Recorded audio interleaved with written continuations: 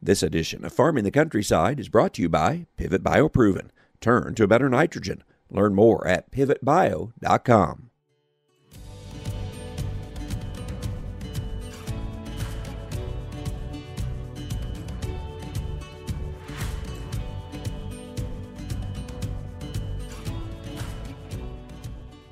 Welcome to Farming the Countryside. I'm Andrew McCrae.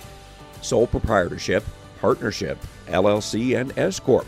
They are some of the ways ag businesses are categorized. Which is best for your situation? What is the tax treatment for each? And how does each impact ownership transitions? We'll cover those topics and more with Paul Neiffer. It's our topic for this week's Farming the Countryside, brought to you by Pivot Bio. If you ask farmers what their greatest concern is this year, they will likely say rising nitrogen prices. For our farm, higher nitrogen prices and our desire to increase bushels with more sustainable farming methods led me to Pivot BioProven 40, which can produce up to the equivalent of 40 pounds of synthetic nitrogen. Our field demonstrations show an opportunity for a better ROI and a reduction of synthetic nitrogen. Turn to a better nitrogen with Pivot Bio. I hope you'll learn more. Just go to pivotbio.com.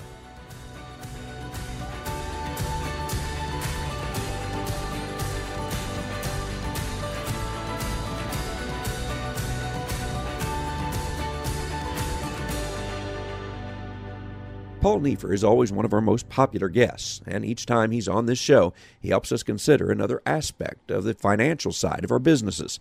This time, we're talking about how those businesses are structured and how that can impact items like the taxes we pay and the ability to pass assets to others in the future. Here's our conversation.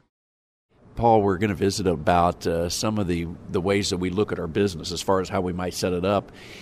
You know, you've written about this many times, I'm sure talked with lots of different clients about a sole proprietorship, a partnership, and so forth.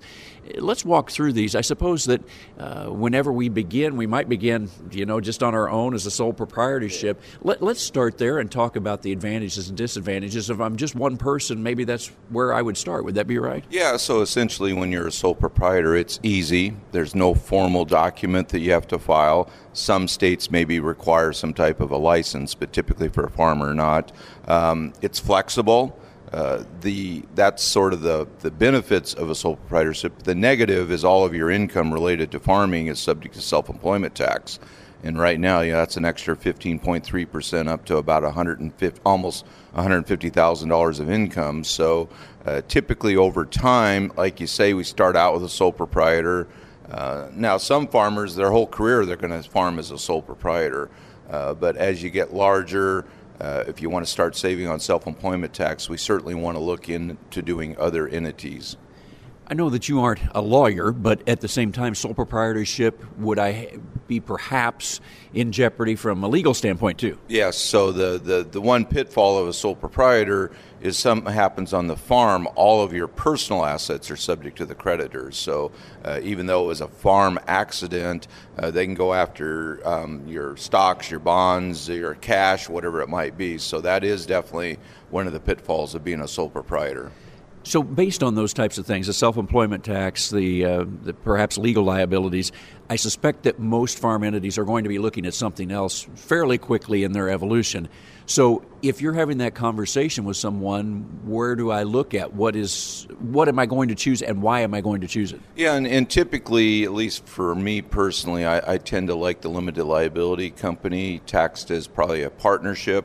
And there's certain types of assets maybe we want to segregate from other assets, such as trucking. Trucking's the most likely to cause a major accident, and so we like to stick that trucking segment inside of a separate LLC just to keep it separate from everything else. We like a husband-wife partnership or LLC taxed as a partnership because if we structure it properly, we can actually save quite a bit on the self-employment tax. Let's say you're making $150,000, we might be able to cut that tax by 60% via the fact that we have a limited liability company between a husband and wife. Now, for younger farmers with kids, having a C corporation may make some sense. We can save quite a bit of money. It provides that legal protection, but down the road, as they get larger and larger, it can create some issues. And also, as you get larger, we still may need to maintain that general partnership for FSA purposes, Farm Service Agency Because right now, if you're structured as an LLC or a corporation, even though you have 2 or 4 or 6 owners, you're stuck with one payment limit. Whereas if you're a general partnership, you have multiple payment limits based on the people and their profit percentage or ownership percentage. So there's no one correct answer for every entity. It's never exactly the same, but that's some of the things that we definitely look at. Sure. Let's dive into a few of these things. The self-employment tax you've mentioned several times. So an LLC, a C Corp, an S Corp, how's my self-employment tax going to be looked at in those different entities? Is it much the same, or will there be a lot of differences in that? Yeah, it's so with a corporation, you're only subject to self-employment tax on the income or the wages that you're paid. So let's say you're an S corporation, you make $150,000, you pay yourself a wage of $50,000, you're going to pay the self-employment or payroll taxes on that. The extra $100,000 that you take out in the form of a dividend is not subject to any type of payroll tax. So that's the key on an S corporation.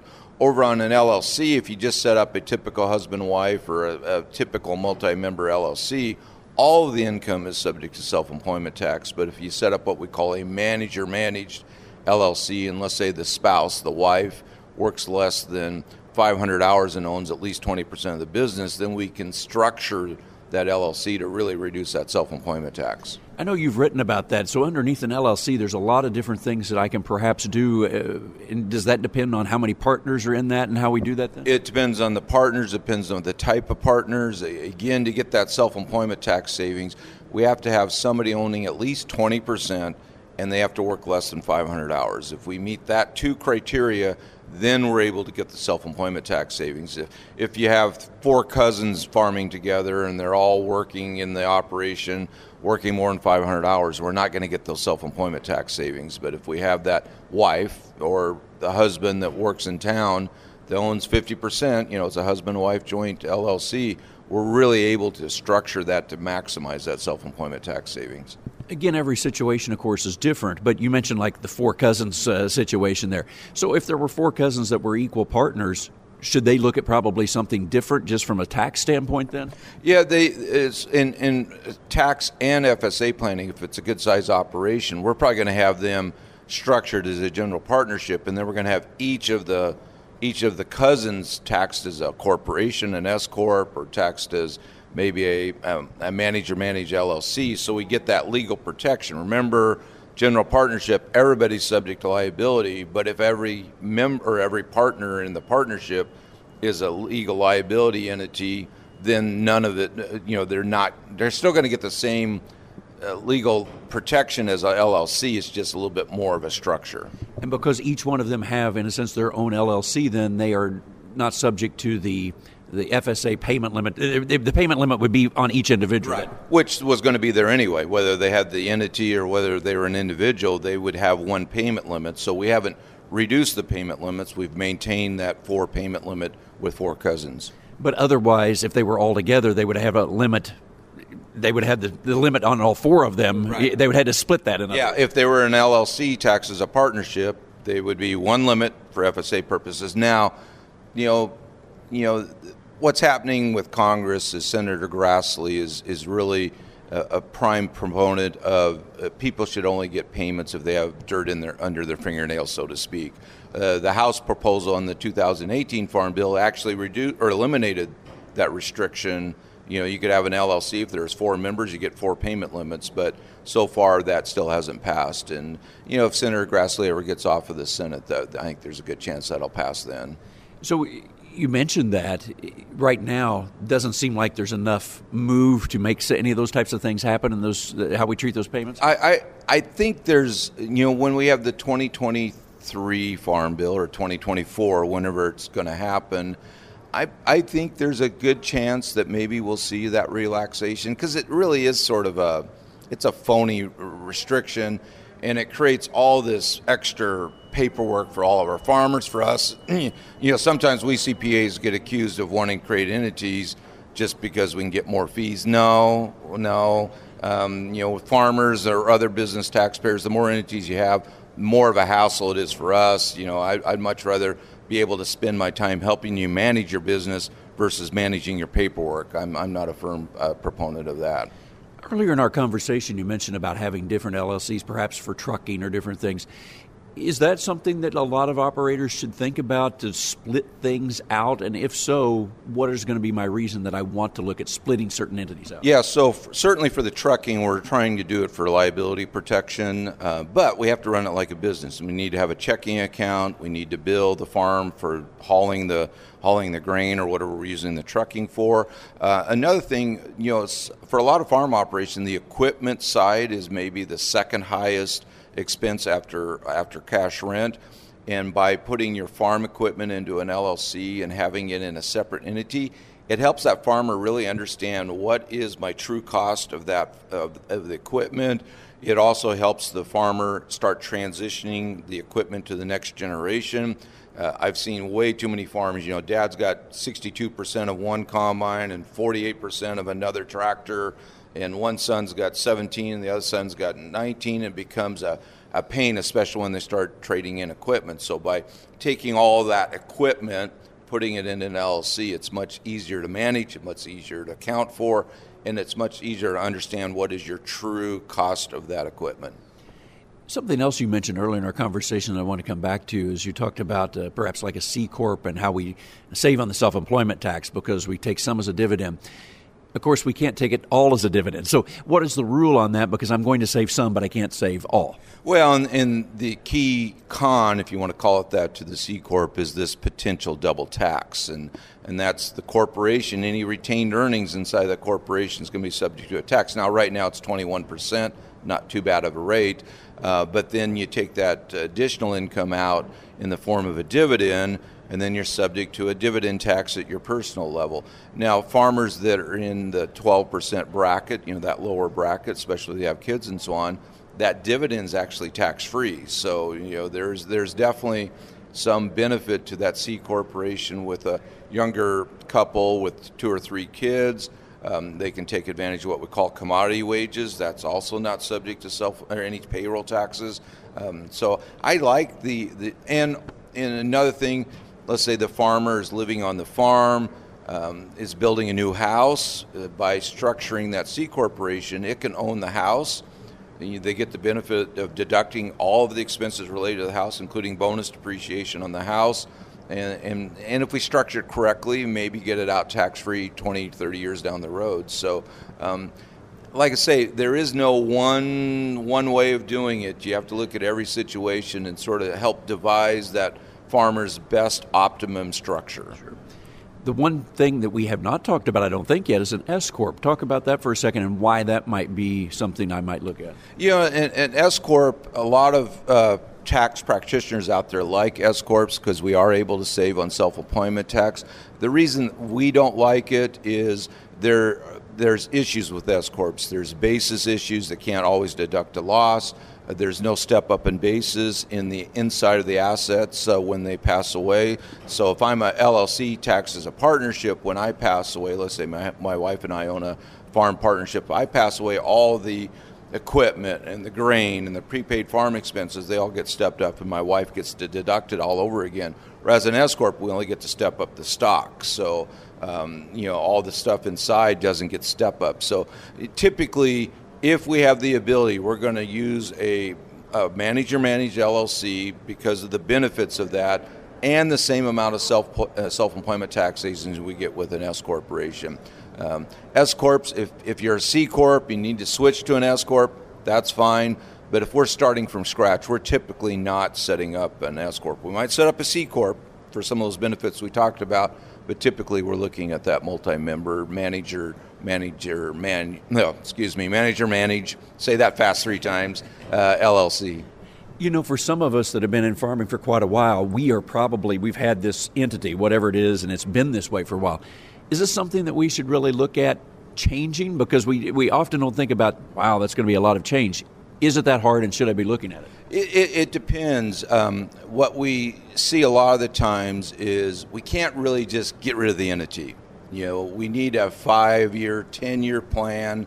We're going to set up a new entity, a new structure. We're going to start slowly moving the operations over to that new entity. It's a paperwork hassle, but remember, farmers have 3 genetic chips implanted at birth. Thou shalt buy as much land, thou shalt buy as much farm equipment, and even more importantly, thou shalt not pay taxes. So anytime you tell them they're going to owe a few $100,000 of taxes, no, we can't do that. So, by slowly doing it, we're usually able to accomplish our goal.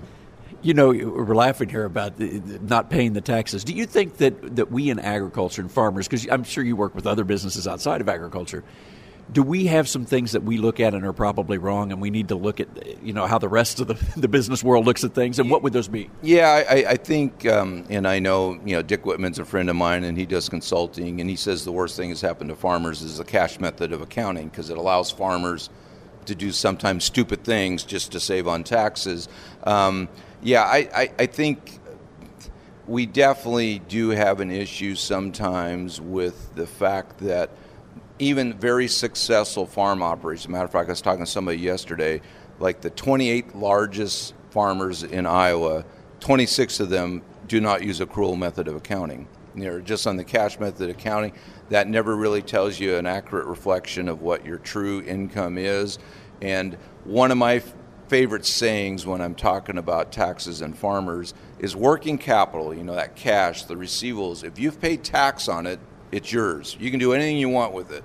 If you never paid tax on it, it's either Uncle Sam's or it's the bank or it's both. So you don't have that flexibility. Whereas if you've already paid the tax, and another thing, we don't want to eliminate tax. We want to optimize the tax liability. We want to soak up that 10%, that 12%, maybe that 22% bracket.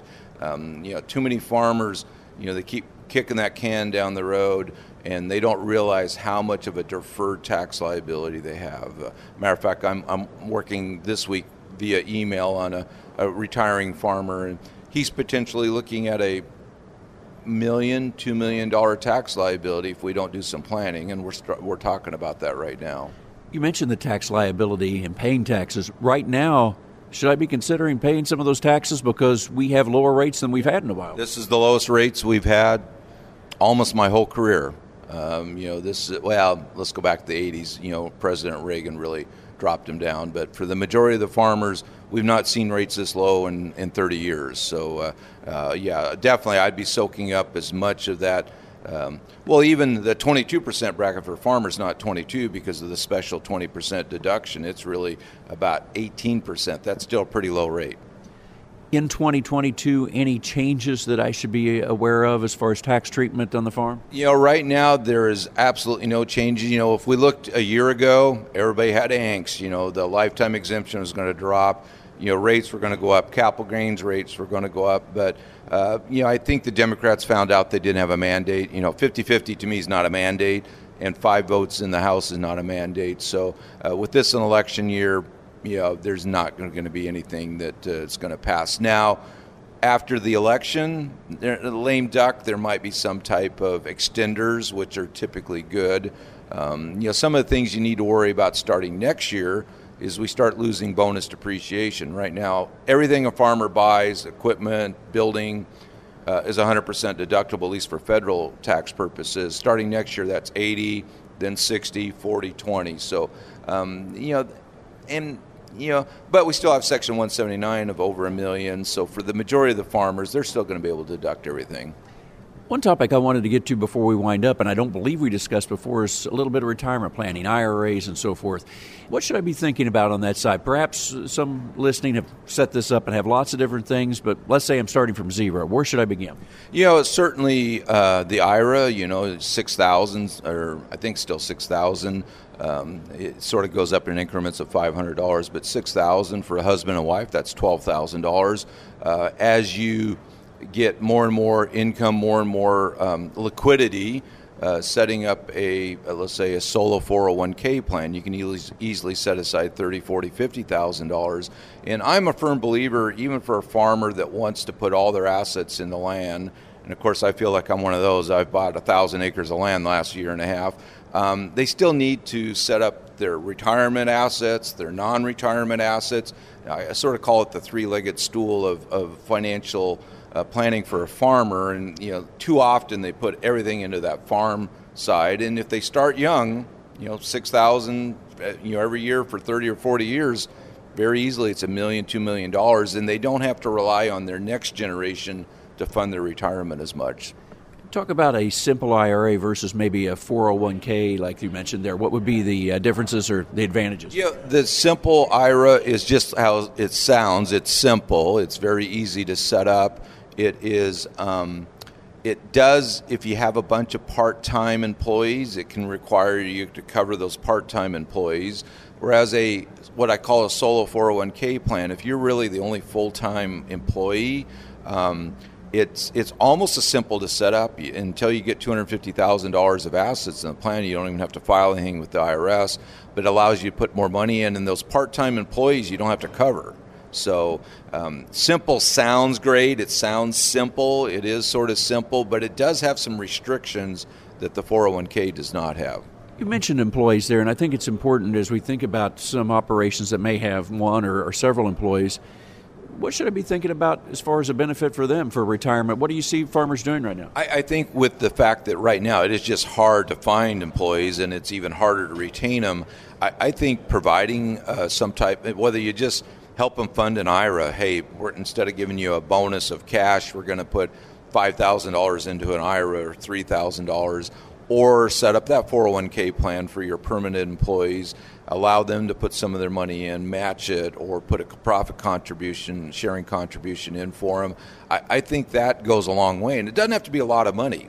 A lot of these employees, if you give them a couple $1,000s a year, that effort on your part really goes a long ways. What do you see some operations doing on health insurance? Are they kicking in a little bit on like a high deductible plan, or how are they handling some of those things? Yeah, we're seeing more and more farmers provide health insurance, at least for the individual, maybe not for the family, but for the individual. A lot of them are doing the HSA plan where, it's a high deductible, but they're kicking in a couple $100 a month or $500 a month into the HSA plan, which I like. Personally, I like the HSA. It's another form of, it's actually the best form of retirement because you get a deduction by putting money in, and when you take the money out, it's tax-free. A Roth, you don't get a deduction putting it in, it's tax-free coming out. But an HSA, it's deductible going in and non-taxable coming out. So, and at $7,000, $8,000 a year over 10 or 20 years, you can build up that. That's even a better plan than the IRA. Along the same lines, what about if I have kids or grandkids as far as some type of educational savings account? Should I be thinking about that? Yeah, I think what we really recommend for those kids that are old enough to work on the farm, and and of course you got to look at your state laws. Some states are a little bit more draconian on that. I'm a firm believer. Pay them. Pay them an appropriate wage. It's 100% not subject to payroll taxes. They can earn up to about $13,000 now. It's completely tax-free. It can build up, they can stick it into a Roth. A child can have a Roth. We can do a 529 plan, but those are nice, but they're not as valuable, in my opinion, as a Roth. Now, some people say, hey, as far as financial aid, that really penalizes the child. But I think a lot of farmers and a lot of people such as myself, they're not really a proponent of financial aid. They'd rather build up the child, have their ability to do what they want to do, and not be beholding to the government for aid.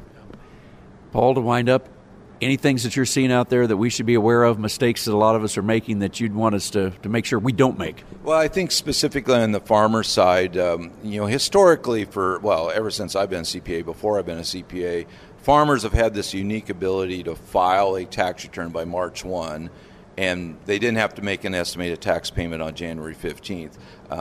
That March 1 deadline is becoming sort of an anchor around our necks, both the farmer and we as the CPA.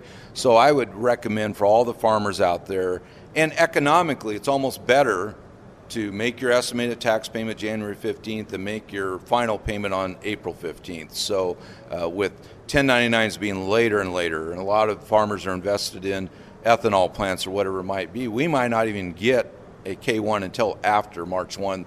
So I'm recommending all those farmers out there that historically have filed by March 1st, talk to your CPA, your tax preparer, understand it's very simple. January 15th you make and it can be a very small payment. If your tax last year was $2,000, you pay in $2,000.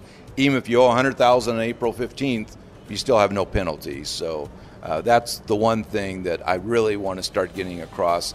We need to, and I would hope that the IRS or Congress just eliminates this, because it's not as practical as it used to be. Paul, I always appreciate the time. I appreciate it. Thank you. Paul always has good information about the business, accounting, and tax side of our farming operations. He has his own podcast as well, The Farm CPA, that deals with all of these issues. You can look for that Farm CPA podcast on your favorite podcast platform. That's all the time we have for this week's show. Remember, you can hear all of our shows at farmingthecountryside.com, on many local radio stations, and on your favorite podcast platform as well. And you can follow Farming the Countryside on Facebook. I appreciate you listening. I'm Andrew McCrae. I'll catch you next time on Farming the Countryside.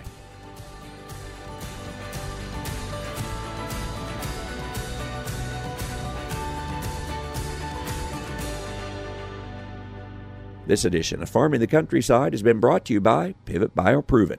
Turn to a better nitrogen. Learn more at pivotbio.com.